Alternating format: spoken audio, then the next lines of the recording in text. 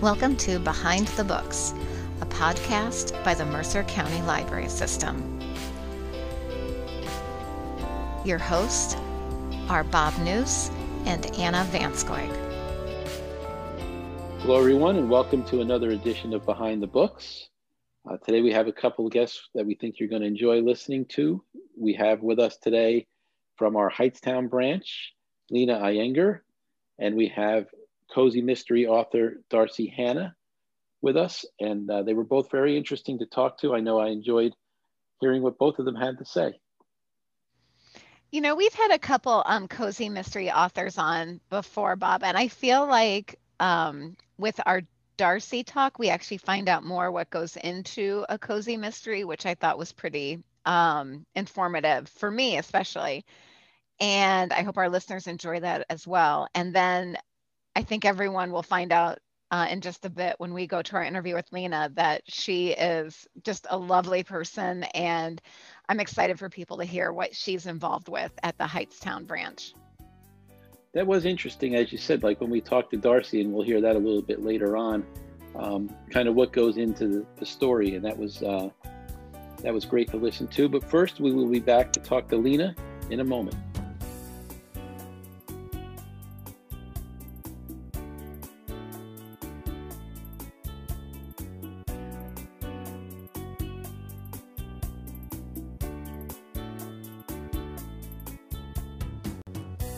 We are now at the part of the Behind the Books podcast where we get to talk to one of our colleagues, and I am very, very excited for today's guest. Today we have Lena Iyengar, who is from the Hightstown Memorial Branch. Lena works in circulation, and I get the privilege of working with her every Monday for her meditation program. So Lena, thank you so much for joining us today. Oh, thank you for having me, Anna and Bob. Thank you. So Lena, we're pretty excited because you are our first circulation person to be a guest on the podcast. What are some of the things that you get to do working the circulation desk? Okay, so first of all, I love working at the circulation desk. And at our branch, how we are located is as soon as the patrons open the door, our desk is right there. So I love to welcome the patrons and answer their questions, whatever questions that they have, help them find books, DVDs, or sometimes they are looking for some directions. Help them with computers, copy machine, printer, or scanner. So all different various things that they need help with. Also tell them about how to use our website, and especially now with COVID, many different hours and curbside hours. So the days that we are open, give them all the other information that they require.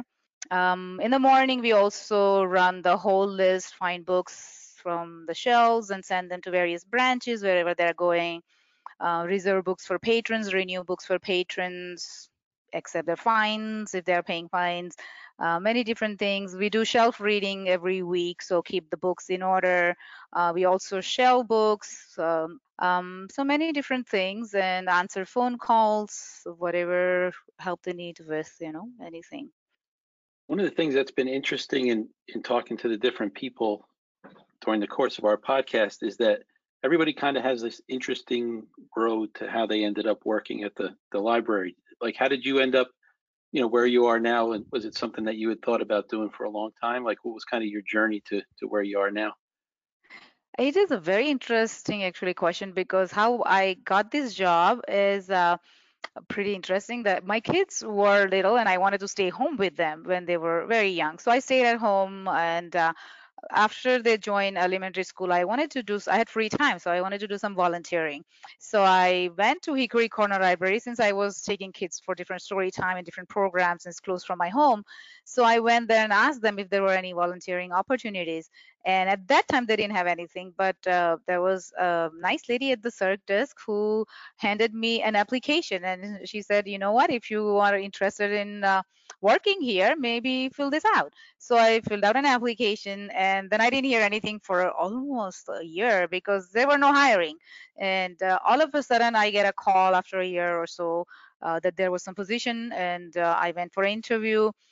And unfortunately, I couldn't take the job because that required every other Saturday. And my kids were so young, and both of them were in many different sports. So we had to run around to many different activities, so I couldn't take that job, and I felt so bad. But the manager there at that time was Jennifer Waringer was the manager, and she was so sweet, I think, and she gave my name to Heightstown Library. So within 15 days or a month, I get a call from Heightstown Library that there was a position. I came for an interview, and they had the hours that worked for me, and just that's it. And then I got hired here, and I'm here for 9 years now. So that's how it started. And I love that you were going to volunteer and you end Yeah, up getting a working job. here at a different branch. I kind of mentioned this in the beginning is that you lead a meditation group, which you had done before the pandemic, Right. and you've also brought it virtually. But how did you get that opportunity to start doing the meditation for the Heightstown Memorial Branch? Oh, for the Heightstown branch, it is again thanks to my manager here, Emily. I was meditating and learning this, from this organization, their knowledge and practicing in my daily life, and it was helping me a lot. So I was doing it on my own at home, and my manager knew that I was practicing, and I was okay. At the time, I was also doing. I was a children's facilitator and a teens facilitator at the organization. So I was teaching kids and teens different values and how to lead a stress-free life and all of that. And somehow Emily knew it, and she was like, if you're doing this on your own and also teaching at the organization, why don't you do it at the library? And in the beginning I wasn't too sure because I had not done it like that here. So but she gave me all the courage, and I said, all right, let's do it. So I started doing it at the library with our patrons, and in the beginning I did some workshops for almost 4 years. I did it, and then I thought that meditation is really the need of the time, and I started doing that for last 4 years. So it's almost been 8 years. And then, like you said, pandemic, I have some regulars who've been coming, and they really, once we closed in March, they were really missing that. So they were like, can we please do something online, virtually? And once we open, and we have a go-to meeting, which is excellent because this way we can reach out to many people who are not, close from Heightstown. So I'm very, very happy that I can do that. So I guess I give all the credit to Emily for encouraging me to do this. How have you found it to be? Because I know some people who do, either exercise or meditation online. Like, how has that been? Has everybody been pretty receptive to that, and does it go pretty well? I mean, it's probably not the same as being in person, but has it been pretty much what you expected? Yes, actually, it's been even, it's great because the part that I like with GoToMeeting is more and more people are joining. So that part I love. And the meditation that I teach actually is very, I would say, very easy, because the type of meditation that I learn is not just like no breathing or sitting certain way, and I mean just breathing and just sitting certain way, and no thoughts, not like that. But what we do is it's a guided meditation, and the whole idea of this meditation is to change your thought process. So that kind of helps you in like everyday life, changing, okay, there is a crisis. I'm thinking this way. How should I think? So basically, it just with the practice of meditation and doing this, guiding your mind to think right at every moment, it kind of helps you that way. So it's a pretty easy meditation. It is a guided meditation. So people are able to stay awake, not go to sleep, and pay attention. So it's been, I think, helping them. And there are people who are joining regularly. So that's the sign that I think it's working for them. So yes, I think this online is working well. I like it. It would be And I great to was see them in person too sometime soon, but yes, if we can hopefully offer both. soon. Yes, yes. Well, and I was very grateful that you were willing to bring it to the system just because I Oh, think it's such a time where I think it was really needed. I mean, that's what we kept hearing about, right? Was right. um, people's how they were feeling, the mental aspect of everything that we were going through this past year. And so I know that Monday session that I get to attend, I find it very helpful, and it's nice to focus on yourself for that Yes.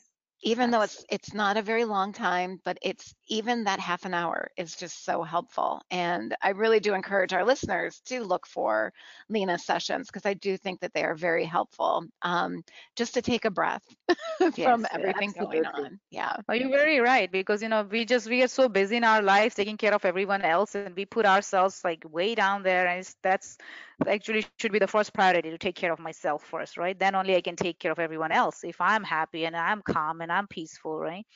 Because whatever I am, I'm gonna give, spread it to everyone, and that's what I'm gonna give. So I think it should be on top of our list. Wherever you do, even 5 minutes, 10 minutes, but every day, take a little break, go inside, change your thought, come back to peace, and act from there.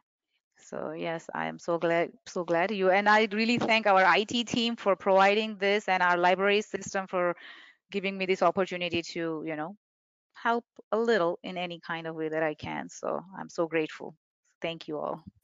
Oh, that is so nice, Lena. And thank you Really. so much for taking time today. I know you're very busy, so we really do appreciate, and it has just been a true joy talking with you. Thank you. Thank you so much. Thank you.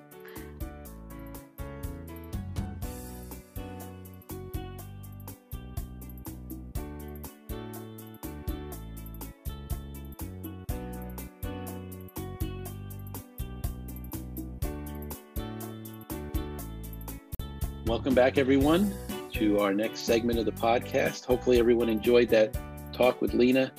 I know when I went into it, and I didn't really know much about the meditation program, but after having heard you guys talking about it, it sounds like it's the kind of thing that would be beneficial. So I might have to take a look at getting myself onto that program because everyone could use a little relaxation. No, and I think Lena really, and again, I'm very fortunate because I do get to take a part of it every Monday at 4 o'clock. And she really does a wonderful job. And even if you're new to meditation, she makes it very accessible. And that I think, so, because sometimes trying something new can be a little daunting, but she's very welcoming. And like I said, she makes it very accessible. And as we kind of have alluded to, that is one of our recurring programs that we have on a weekly basis for our community. I do want to bring up some other programs that are going to be coming up this month. A lot of people, when it comes time for June, they associate this month with Pride Month. And I'm very excited about this program that we are going to be offering on June 23rd at 7 o'clock. And this is a meeting, a virtual program that you will have to register for to receive the link. But we have representatives from the GAAMC, and that's the Gay Activist Alliance in Morris County, which is actually the second oldest continually operating LGBTQ plus organization in the country. And they started shortly after the Stonewall riots. And I think it's going to be this really unique look at New Jersey history and a very underreported part of New Jersey's history when you think about the gay community and their part and their role and the advocacy and the community aspect. So I do encourage people for Pride Month. It is on June 23rd at 7 p.m. And again, that is one that you would need to register for. So you would want to go to our website, mcl.org, or download our app, My MCLSNJ, and you can access the program registration that way as well.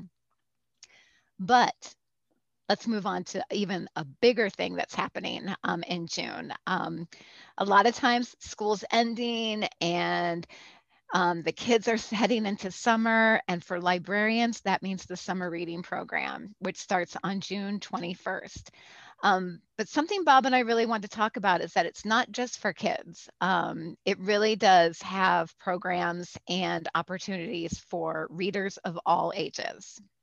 And that is something I think a lot of people think that they come into the library and they sign their kids up for summer reading. And then I know sometimes they'll be talking to us at the circulation desk and I'll say, there's an adult summer reading.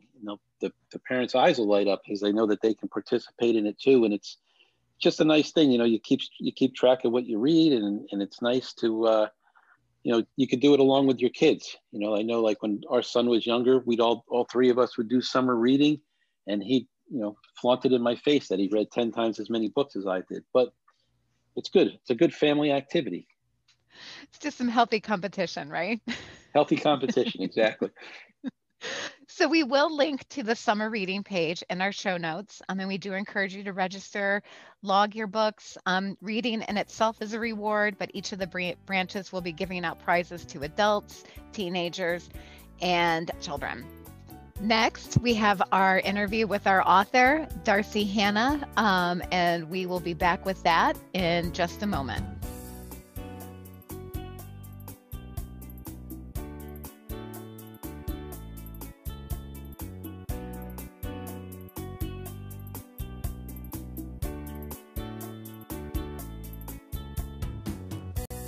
Today, we are joined by cozy mystery author Darci Hannah. Her Very Cherry Mystery Series consists of the titles Cherry Pies and Deadly Lies, as well as Cherry Scones and Broken Bones. Her latest book, Murder at the Beacon Bake Shop, is the first in a new series, her Bacon Bake Shop Mysteries. The second in the series, Murder at the Christmas Cookie Bake Off, is due out in September of this year. Along with her love for cozy mysteries, Darci's first books involved her passion for historical fiction. Her first novel, The Exile of Sarah Stevenson, was published in 2010, followed by The Angel of Blythe Hall, published in 2011. Darci, thank you so much for taking the time to be with us today. Oh, well, I am so thrilled and happy to be here. Thank you for inviting me. So I have to say, one of the first things that came to mind when I was kind of going in and doing my research was the fact that your first two books were historical fiction. Obviously, you had a passion for historical fiction and you wanted to pursue it in writing, but then what made you switch over to the cozy mystery genre? It's so funny because I never saw myself as a cozy mystery writer. I kind of always, I used to always read historical fiction when I was a kid. Loved historical fiction. So when I got that weird, authors do this, they're like, oh, let me try writing a novel. And so when I knew it was going to be historical fiction.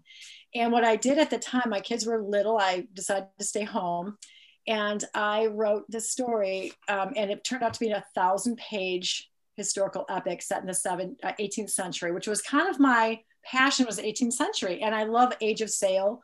You'll always find either a lighthouse or something a little bit nautical in my books. And then I tried to sell it. And I realized that after 150 rejections that nobody wanted a long novel like that, especially from a first time, no name author. So that's when I got a letter from an agent who said, I like your writing, but I'm going to be honest, this is just way too big. And so that's when I started actually doing research about the industry, and realized that about 80 to 100,000 words is what they consider normal for a novel. And I wrote The Exile of Sarah Stevenson in about 6 months because I had all the research behind me for this other project. I kind of taught myself how to do kind of quick research or good research, but yet not bog a narrative down with too much information. And so anyhow, when I wrote that one, I thought, as soon as I wrote it, I thought, if I'm ever going to be a published author, this is the book that's going to sell. And I got like 49 rejections on that one. And one agent actually just wrote a handwritten note to me. She's an older woman, lovely woman, but she's like, this sounds okay. Send me the manuscript. So that's kind of like, I guess I'll read it. When she read it, she called me. And, I was so excited. I'd never heard from an agent before, but she said, I'm too old to take on new authors, but I'll make an exception for you. So again, it was like, wait, is this a good thing? But anyhow, she did and did a really good job for me. And I thought I was going to be a historical fiction novelist. And it was a very interesting time because I had written Exile of Sarah Stevenson. I had written Angel of Blythe Hall. But if you've ever read that book, and they're now kind of out of print, I'm trying to get them on the internet. I set that one up to kind of be a trilogy. And my agent didn't like that. And so she said, you need to write another standalone novel. And I did. I have that novel actually today. That it was with Random House and they had asked for it. And my agent went to try to show it to them. And I think at that point, they had already determined that they were not going to continue on with me. But what I ended up doing, my agent said, you can do anything. She goes, you should just write something different, write in a different genre. She goes, why don't you write a mystery? And that is how I I started mystery writing. And I thought, you know, if I'm going to write a mystery, I want to keep it very separate from my historical fiction because I love that. That's kind of my little passion. And it was funny because the cozy mysteries that I had read a few, I kind of loved that the simplicity of it, but yet the cleverness of it. The first mystery I decided to write was very present and modern. So my protagonist was younger, and this is actually my cherry pies and deadly lies. But at the time, I called it Par for the Corpse, which I loved. And I set it on a golf course. And in my mind, like when I would go to sell it, I had to pitch it to a different agent. My original agent didn't like what I did with, and she didn't tell me what the current agent I have, who's wonderful and an amazing lady, Sandra Harding, I love you. So she read it and she called me and she said, I really like this, but you've set it on a golf course. And she said, golf is a leisure time pursuit and leisure time pursuits don't sell. So would you consider changing the setting? Of course I can. And I was trying to think of what I could do with that.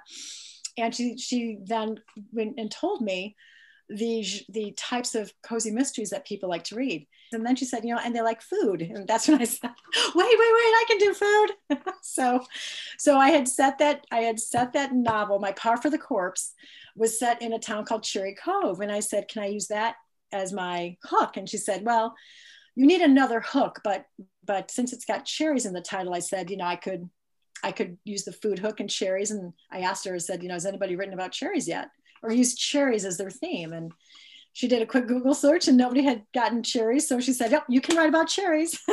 You've got the cherries now. So that's how Cherry Pies and Deadly Lies and Cherry Scones and Broken Bones came about.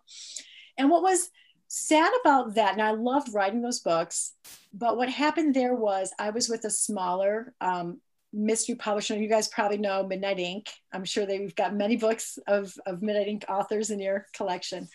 And as I was writing my third novel for that series, my agent called me, and you know, whenever an agent calls you, you're like, oh, did I make a list? What happened?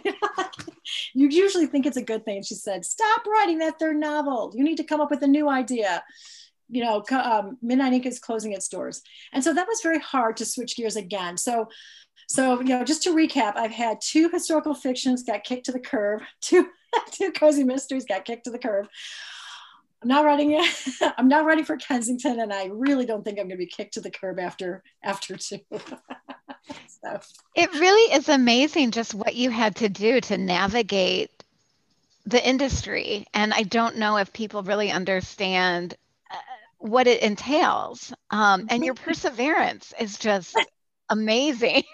I'm like the poster child for rejection, you know, and after all it became like, when I would give like little talks, I would bring my bags of rejections. And I have 3 sons and they were growing up watching me do this. And I think it's made them very successful. They're great. They're all in their mid-20s. They're all smart, great, successful kids. But what I told them was that, you know, every rejection is just getting me one step closer to being at the right place. And I think that's how, if you're a writer out there, that's how you have to look at it. Rejection is not personal. It's just, you know, after how many years have I been doing this now? Like probably 15, 20. I finally learned that different agents look for different things. Different publishing houses are looking for a type of book to fill out their publishing list or their collection. And so if you're just selling if you have a book that doesn't quite fit that, you don't want to be with an agent or an editor that's not going to publish your book, that it just is not going to understand what you do. So therefore the rejection is not a bad thing. It just means you haven't found the right person. And so I guess that's how I started looking. I mean, I looked at it like that and it became a bit of a challenge, but I hope my story is a very rocky road story. I know people have done it and have had much more success faster. I think it's a lot of me just trying to learn about the industry, you know what I mean? And trying different things, but it makes it exciting for me and I really enjoy it. I was going to say, it seems like it's a real learning process. Like you've had to, you know, like you started off with one idea of how the whole thing was going to work. And now it's kind of, you know, 180 degrees. You're back at doing it in an entirely different way than you probably imagined when you started. Oh, totally. And that was the funniest thing because like I said, when we told you, I never saw myself as a cozy mystery writer, but I have really enjoyed, and you probably can tell if you've read some of my books, it allows me to have more of a humor. I've had humor in other books, but I think cozy mystery lends itself to maybe the style of writing that I do. And so I've really enjoyed being able to explore that. I also love cooking and baking. So it's kind of like a mixture of all my passions. Like in the Cherry series, I have goats, and I remember having this not an argument, but a discussion about the cover. And I really wanted the goat on the cover of that novel. And my agent was like, "Oh yeah, no, cozy mystery. We just don't put goats on the cover. It's got to be a dog or cat." I have to ask this because it's come up a couple times, is where they're like, you don't do this in a cozy mystery. Like, what are the criteria for a cozy Oh my mystery? god, I should unroll. Yeah. I should unroll the rules. Well, I Oh, know like the murder takes it's, you don't, it's not explicit, right? Like that's kind of off the page, I guess, for lack, I can't think of the correct term, but it just seems like there's all these parameters in place for oh, you. it is. It's so funny. And I joke because I'm like, oh, they're reining me in again because because coming from historical fiction, you could just kind of write that story. And I never really like to swear too much in a story. I probably swear a little too much in real life. But you try to keep, you try to keep true to the genre. And so I always tried to whatever. But with cozy mystery, it's very funny because I learned there are rules, and that's part of writing genre fiction. And I'll tell you what I was told. Of course, we learned about the hook. So no golf courses from Darci Hannah. You gotta. That's not gonna be me. That's gonna write that story. But they have to have that hook, which is something that brings the reader in, that's identifiable as sort of cozy, like tea shop, food, like a little bakery, a food cart, a pet salon. I don't know, what do they do? Pet sitters, or just something in a community, like a smaller business. And the person that solves the crime is a non-professional. So it's not going to be CSI. It's not going to be police procedural. It's going to be kind of clever, and you have to discover more clues. And so it's in that respect, it's kind of fun. The murder usually, and sometimes I was like, I kind of want the murder sometimes to be more front and center in my books. But I'm reminded it's a gentler readership. And so I think the coolest thing about cozy mysteries is that as a reader, if you pick up a cozy mystery, you're not going to be offended by a graphic, violent scene, graphic, sex or language or whatever. You're going to have more of a clever book, and a book that you probably, hopefully, if the author has done a good job, a town or community you want to come back to. Well, Darci, it has been so much fun talking with you, and we want to encourage our readers to check out her Beacon Bake Shop Mysteries and her Very Cherry Mysteries. And her new book is coming out in September. End of September, yeah. Murder at the Christmas Cookie Bake Off. And Darci, you're very active on social media. I'm going to link in our show notes to your website as well as to your YouTube channel so they can see the recipes that you've made that come from your book. So again, thank you for spending time with us today. It was my pleasure, guys. And thank you so much for having me. And hopefully I can get some more recipes out. I need more free time for that. But thank you, guys. It was such a pleasure to be here. Love your library system. And you guys keep going.